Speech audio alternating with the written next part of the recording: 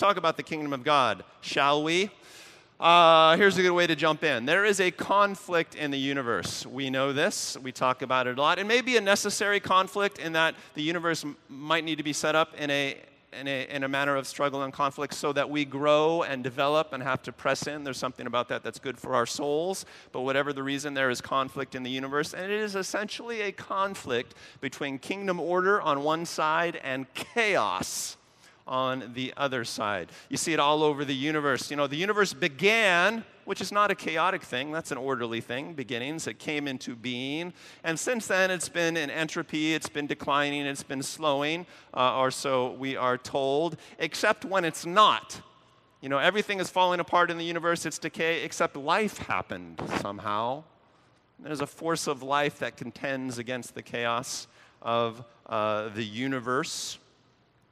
When Jesus talks about the kingdom of God or kingdom order, that's what kingdom means. It means order or dominion. The kingdom of God is God's dominion of things, God's order of things. When Jesus talks about the order of God or the kingdom of God, he talks about order contending against chaos. You know, when he brought the kingdom of God to the planet in a manifest sort of way. Well, in the kingdom of God, or in the kingdom of heaven, as it's called in the Gospel of Matthew, is there sickness? Is there death? No. So when Jesus manifested the kingdom of God on earth, he cured the sick. He would even occasionally resurrect the dead, and he talked about this resurrection unto life that comes after death as well. When the kingdom of heaven encounters poverty, well, there's no poverty in heaven, and so the people of God bring justice and plenty to people who are deprived, even if we have to do it supernaturally, even if we have to multiply 5 loaves and 2 fish. This is really what the gospel stories are about.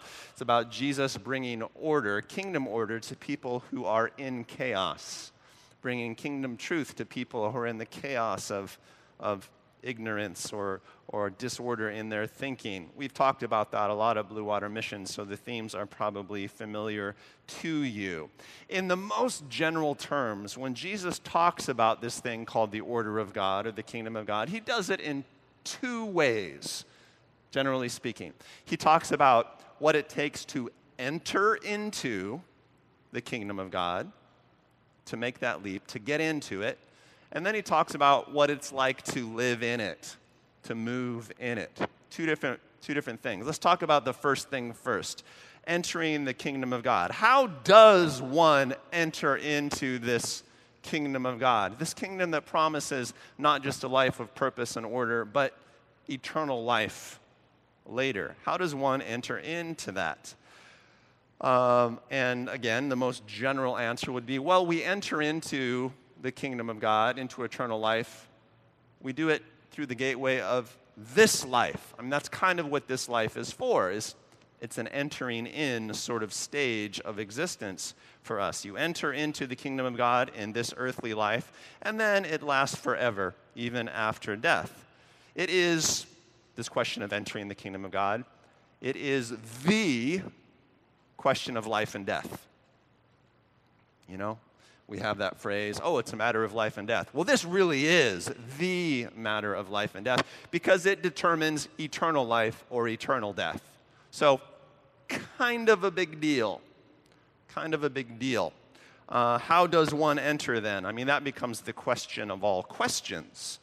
And it's actually a great and an interesting question. And when we read that compendium of teaching and stories that we call the Bible, and specifically the Gospels, in which Jesus provides most of his teaching, we get some interesting answers. I have actually surveyed churched people, Christians, on this question. How do you enter into the kingdom of God?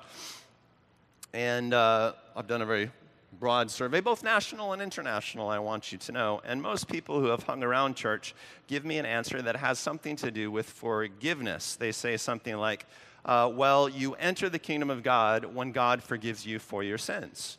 True or false? You are Blue Water people, so you have learned not to answer my questions because there's always some little surprise or trick embedded in them. Good. You are beginning to learn. Actually, biblically speaking, I mean, just using Scripture, particularly the teachings that Jesus gives that we have recorded, that's really not how it works. Jesus doesn't really talk about it that way. One, because in the kingdom of God, forgiveness is almost ridiculously easy. Jesus just goes around and forgives people of their sins before they even ask for it, before they repent, sometimes even before they know they need forgiveness. It's, oh, you're forgiven. What? And then at the end of the Gospel of John, he turns to his disciples, his main leaders, and he says, whoever you forgive on earth is forgiven in heaven. In other words, forgiveness is a ministry. It's something that we give one to another. If I say, in the name of Jesus, you're forgiven, you are. Because Christ has given me authority to do that. He's given authority. We should do that one for another. So it's like a free gift. The question is not, does God forgive you? The only question is, do you accept the forgiveness that God gives? That's a different question. So when we talk about accepting Christ, that's often what we're talking about. Do you accept it? And, sometimes we get crazy about that as humans. Like, well, I'm not going to accept anything because I don't need anything. People get into that. But, hey, it's free. Take it, is my philosophy on that. And the other issue is that a lack of forgiveness doesn't really keep God away from you. People are wrong-headed about that. If you are in sin, that doesn't keep God from you. That was what the whole Jesus mission was about. Jesus shows up. He, puts on dirty flesh, so to speak. God come to earth, and he goes around and he hugs the most sinful people that he can find. No, sin doesn't keep God away from you, but sin might pull you away from God, and that's what makes sin so dangerous and destructive. If there's a lot of sin in your life, it weakens your brain, and you think wrongly about God, and you think wrongly about life, and you can't walk a straight path anymore. Even if you think your path is straight, that's the problem with sin. It's like a cancer that gets you from the inside out, and it causes you to make stupid decisions that pull you from God. In any case, entering the kingdom of God is not just, well, what do I have to do to be forgiven? That's not really an issue. Sin is an issue and forgiveness is an issue, but that's not what entering the kingdom of God is about, biblically speaking. The Gospel of John says a lot about entering the kingdom of God or entering into eternal life, and mostly it talks about it in terms of believing in God or believing in Christ or knowing God or knowing Christ. One of the most quoted pieces of Scripture in the world, John 3:16, for God so loved the world that he gave his only begotten Son, that whoever believes in him should not perish but have eternal life. If you believe in Jesus, then eternal life is available to you. That's a provocative statement. We quote it a lot, but what does it really mean? It seems like we could unpack that a little bit, but there are lots of statements like that, particularly in the Gospel of John. In John 17, we read, now this is eternal life. This is the ticket. In other words, that they know you, the only true God, and Jesus Christ whom you have sent. You know God and know what he's up to. That sort of thing, and that's kind of a ticket to eternal life. So to believe in God or to know God, but to me that just kind of begs the question, what does it mean to believe in God? What does it mean to know God? I mean, how do you operationalize that? Since they're both relational statements, it's an interesting answer to that question. I mean, how do you know Jordan? Well, you guys all know me in different ways. If you're in my immediate family, you know me a certain way. Your relationship is a certain way. If you work closely with me, you know me a certain way. Some of you only know me through Sunday morning. Do you know me? You all know me in some fashion, right? We could say we all know God in some fashion, but is there something going on there? We all perhaps believe in God in some fashion, or at least enough to come to a church and to seek a little more information on him. But is there more to it than that? Is the question. Relationships vary. What is it about the knowing and the believing that we have to get right? And plus, we'll get into this in a minute, but in the kingdom of God, there's this thing called grace, which messes up every formula. That's the problem with grace. God is so ridiculously generous that as soon as you try to hold him to a formula, well, you have to do such and such and believe such and such, and then you're in. Then he goes and just makes it more generous than that, a little more crazy than that. Throughout the other Gospels, especially when Jesus talks about entering the kingdom of God and receiving eternity, he makes it sound that it has to do with how you live this life. It has to do with your lifestyle. In other words, it's not just that you believe, it's that you have a believing lifestyle. Or as James puts it in his epistle, even the devil believes in the one true God. He believes that God exists. But does the devil have a believer's lifestyle? Yeah, not exactly. Not exactly. What is a believer's lifestyle? Well, actually, Jesus talks a lot about that. He spends actually the bulk of his teaching on that. What is a believing lifestyle? And he leads us to believe that if we lead the believer's lifestyle, then we have entered into the kingdom of God. Now, what it takes for me to lead the believer's lifestyle might be slightly different than what it takes for you to lead the believer's lifestyle, but we both have to get into it and figure it out based on our relationship with God. Jesus says in Matthew 7, hey, not everyone who says to me, Lord, Lord, will enter the kingdom of heaven, but only the one who does the will of my Father in heaven. So, you can't just go around saying, oh, yeah, I believe. Yeah, Jesus is Lord.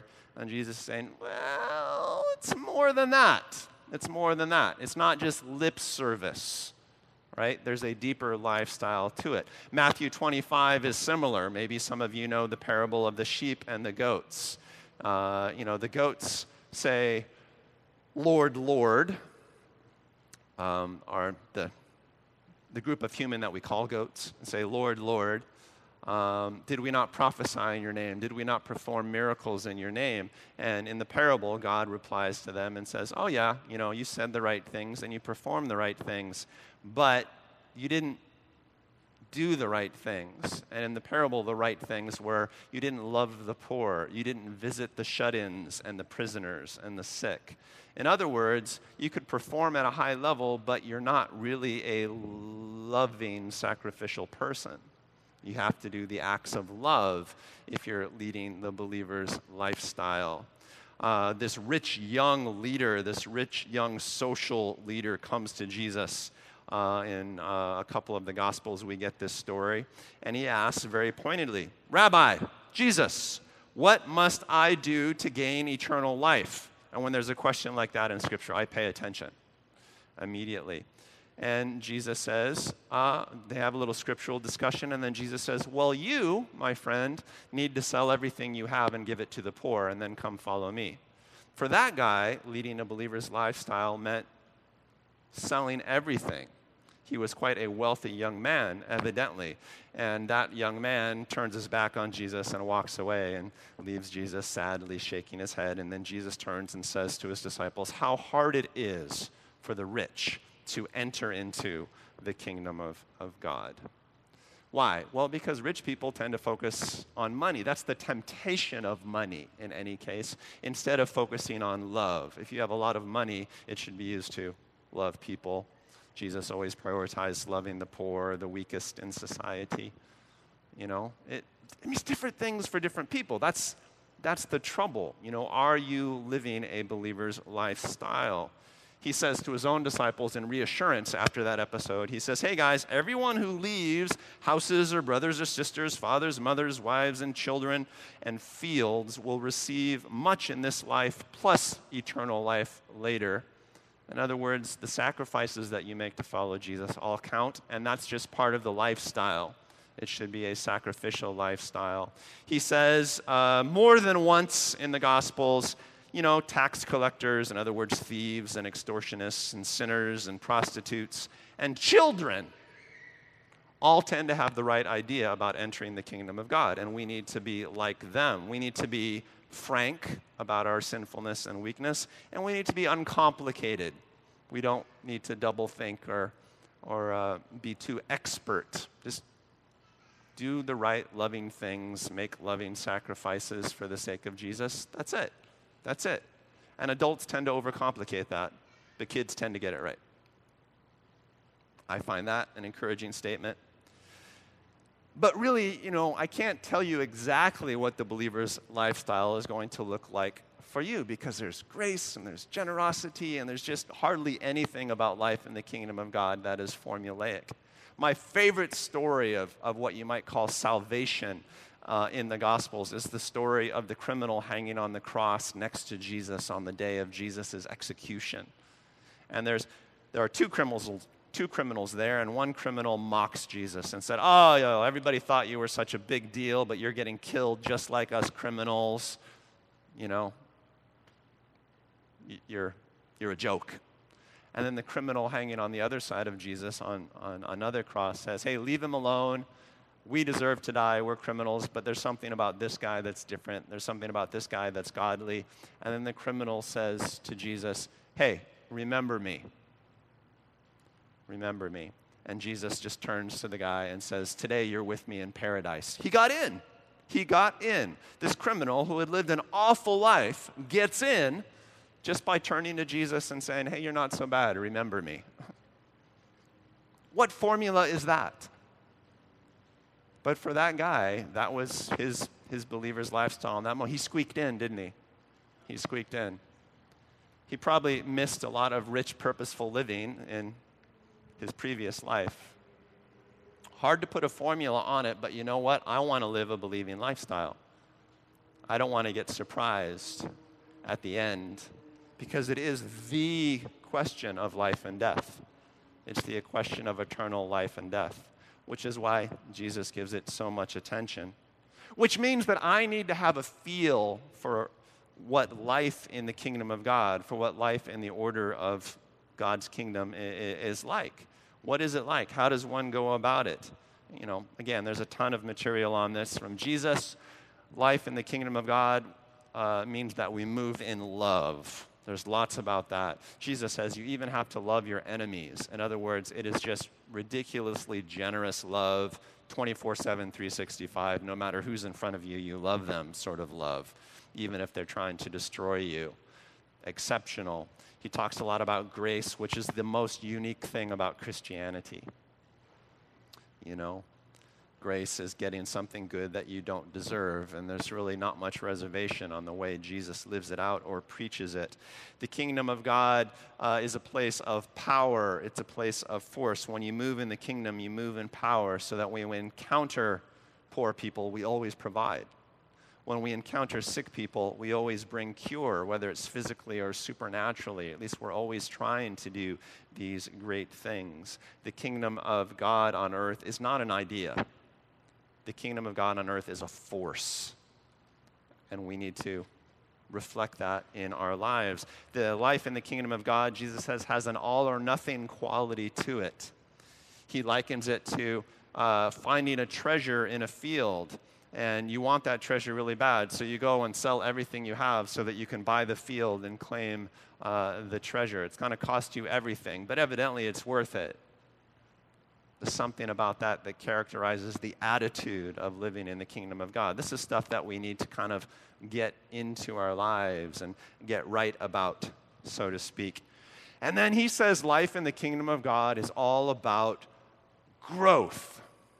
It's all about fruitfulness. It's all about growing in your own life, but also bringing growth to other people's lives. That is to say, bringing kingdom order and growth to other people's lives. And we've actually been talking quite a bit about that the last 8 weeks or so.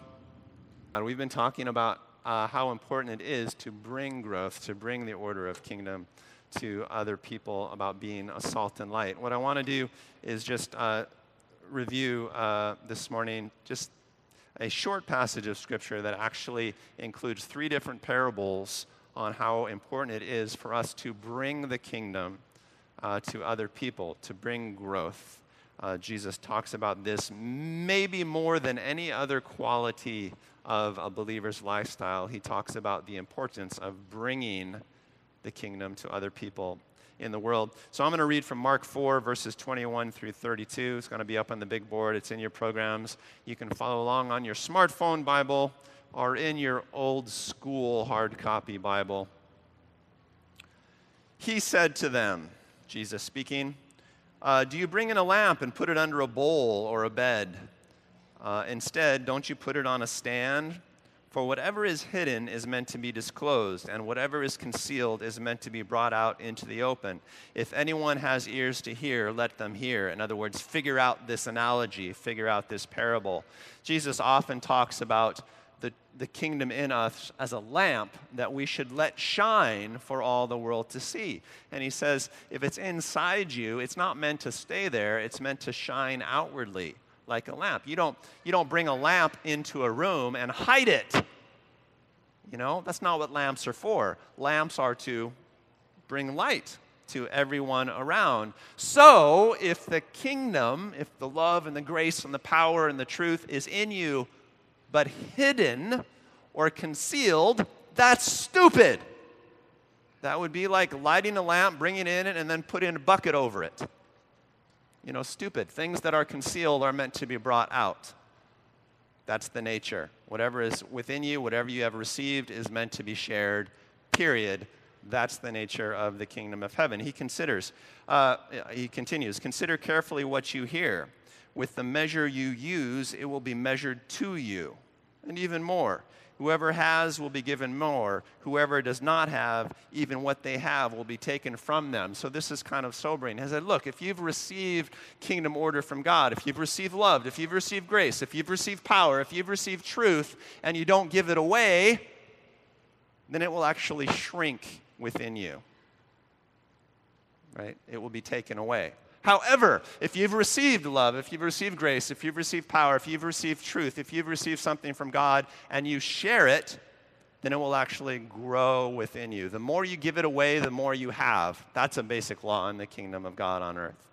The more you give away, the more you'll have. If you don't give it away, you're going to shrink and wither to nothing. Sobering. He also said, this is what the kingdom of God is like. A man scatters seed on the ground night and day. Whether he sleeps or gets up, the seed sprouts and grows, though he does not know how. You put a seed in the ground, something happens, and it sprouts up. All by itself, the soil produces grain. First the stalk, then the head, then the full kernel in the head. As soon as the grain is ripe, then he puts the sickle in it because the harvest has come. Right? The kingdom of God is an interesting and powerful thing. Oh, you do your bit, but then the kingdom is just so full of life and power that it does its bit. You know, it's even kind of beyond your understanding how it works, but it will produce, and then you have to do your bit again and harvest. Again, he said, what shall we say the kingdom of God is like? Or what parable shall we use to describe it? It is like a mustard seed, which is the smallest of all seeds on earth. Yet when planted, it grows and becomes the largest of garden plants. It has a tremendous capacity for growth, even if it starts small. It grows into the largest of garden plants with such big branches that the birds can perch in its shade. This is all about growth. This is all about how you are supposed to let the kingdom in you influence the kingdom in other people, or to bring the kingdom into other people. Here's the thesis statement of all the parables. This is the thread. This is what it leads me to conclude. You have to trust that the kingdom is a powerful thing. That's really what these parables are about. If you let it shine, it brings illumination. If you actually sow seeds, they will grow. They will grow tremendously if given half the chance. You know, don't hide it. Don't hide what's in you. If you do, you'll die. You'll wither away. If you let it out, growth happens. I like the seed parable here, the first one. Like, you do your bit.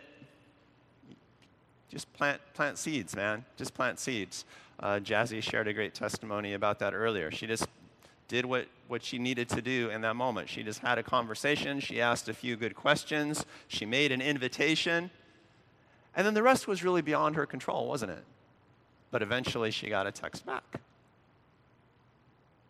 something happened, growth happens, and now, growth is taking root in another life. It's super encouraging to me that the kingdom of God is ordered for life.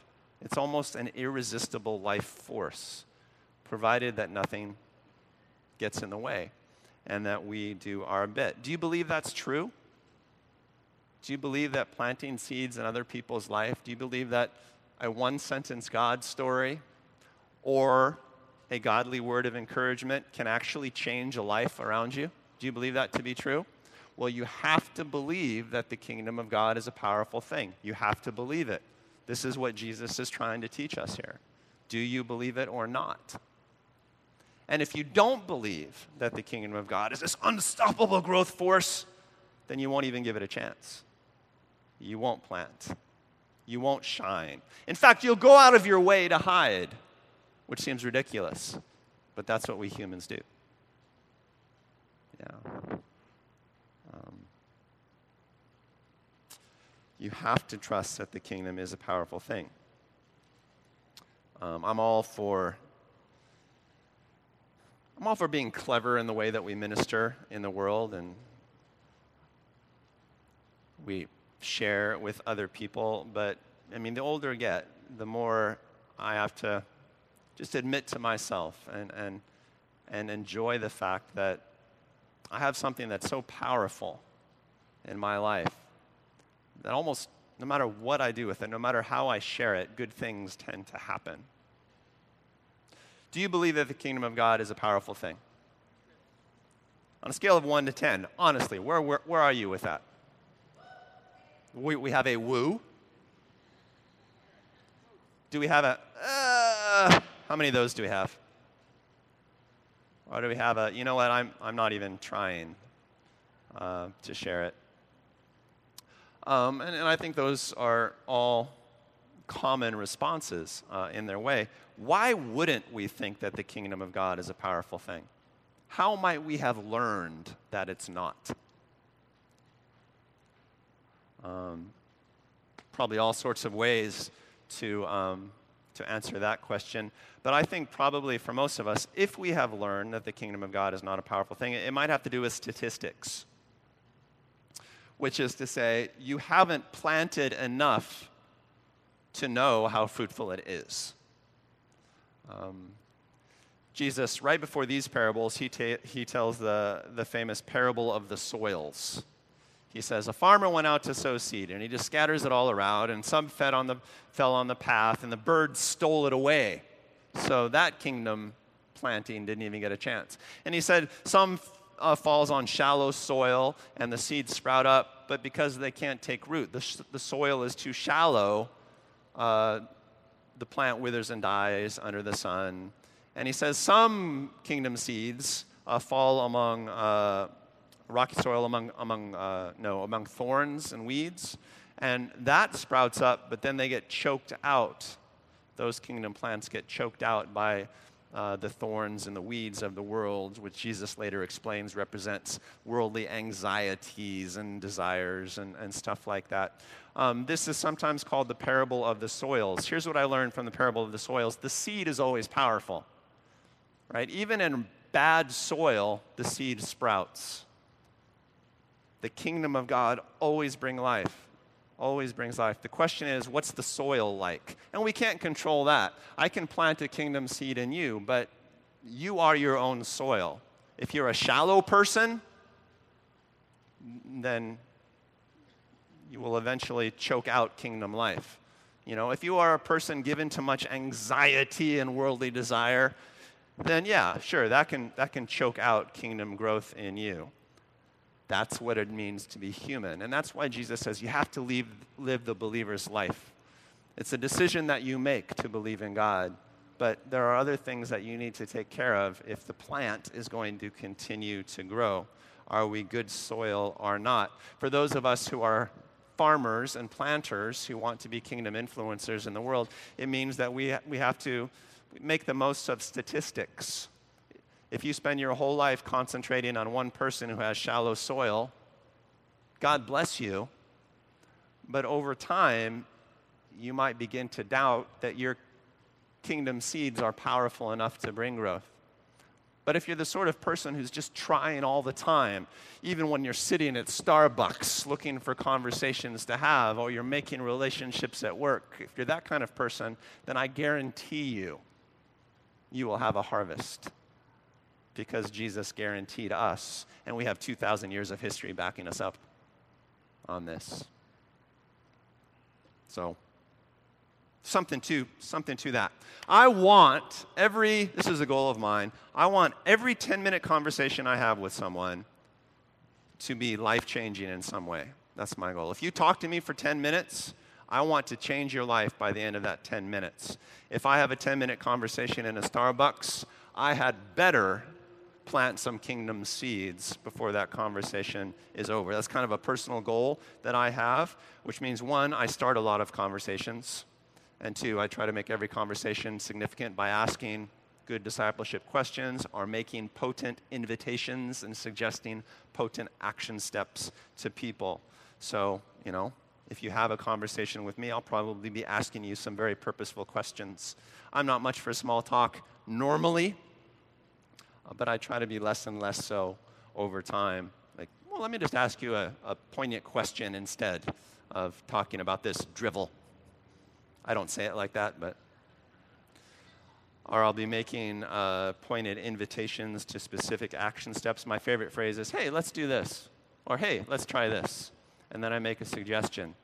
I give people moments of decisions. I'll be testifying about truths. I share a lot of one-sentence stories, as many as I can. I even think about how to formulate these stories into one sentences as I drive around town during the day, so they're always ready. They're always on my lips. If you talk with me for 10 minutes, I will be very interesting. I might well be very irritating. I get some nods, oh yeah. But I will at least be interesting. I'm trying to be shining. I'm trying to be planting. I'm trying to be flavorful. I'm trying to be influential all the time. Because I know the more that I do that, the more will be given to me. The more growth I will have to give. Following me? Shifting gears slightly, but not really. Last Sunday, I asked everybody who came to write down one item for follow-through. One thing that they were going to try and follow through this week. And it might have been an item that you had for a while and weren't following through on, but you decided that, well, no, this is the week that I'm going to try and follow through on it for a while. How did you do on follow-through this week? How many were here last week? And let's start with that. You have to raise your hand if you were here last week. Otherwise, you totally lose your salvation. So, no. Maybe I don't have that authority. All right, and so you all had some object for follow-through. How many of you followed through on that thing this week? Yeah, that's not too bad. How many of you struggled to follow through on it this week? Yeah. So why are we explicit and frank about things that we want to follow through on in life? Why? Because discipleship equals follow-through. If you want to grow with Jesus, if you want to grow in the kingdom of God, it always boils down to following through. And if you want to be a discipler, if you want to be a helper of people in the kingdom of God, then it always boils down to follow up.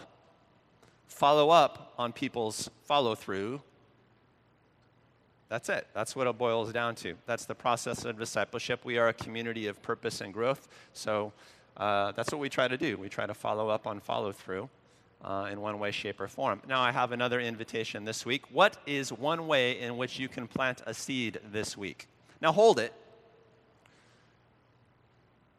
There are all sorts of ways in which you could plant a seed this week, right? So, in the next 10 seconds, the Lord might speak one to you. So, we're going to wait on that. But you might already just have something that's like, you know how I need to plant a seed? Or, I need to plant a seed in this particular person, or I need to plant a seed in this group of people at work, or something like that. You might, already yeah, I haven't been letting my light shine with them, and that's stupid. That diminishes me. But if you're like totally stuck on ideas, the Lord might speak something to you. So let's take a quiet 10 or 15 seconds and just be like, Lord, I want to shine. You got any suggestions?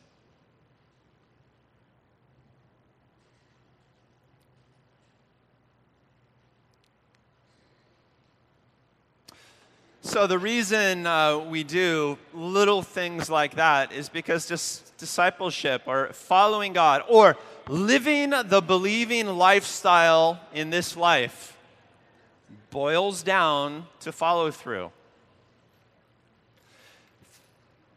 The kingdom of God is such a powerful thing that if you share it, if you scatter it, to use Jesus' phrasing from the parables, if you give it half a chance, it will bring a harvest around you. It will bring harvest into your life. And that's what you want. That's what you want to see. If salt loses its saltiness, in other words, if you're not flavoring the environments around you, then you've missed the point of life on earth. And it's an important point. I mean, it's kind of the point that, when it gets right down to it, determines life and death. You know, perhaps for you, but also perhaps for the people around you, which is why it's so important to God. It's not a small thing. Entering into the kingdom of God starts with the decision. But it's fulfilled in a lifestyle. It's fulfilled in a lifestyle of love and grace and power, some force and extremity, and growth, and sharing, influencing, being light, being salt, being a planter of seeds and a harvester when the time comes. Well, I bless you all in Jesus' name to make the right decisions, but to also pursue the right purposes. Let's pray for a second, and then if any of the prophetic team has some words, they're invited to come up and share. Holy Spirit, I pray that you perfect your agenda for every person in the room this morning.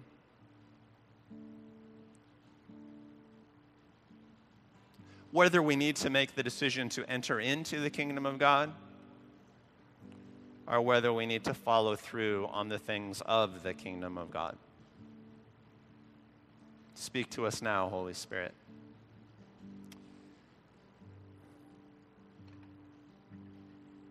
In Christ's name.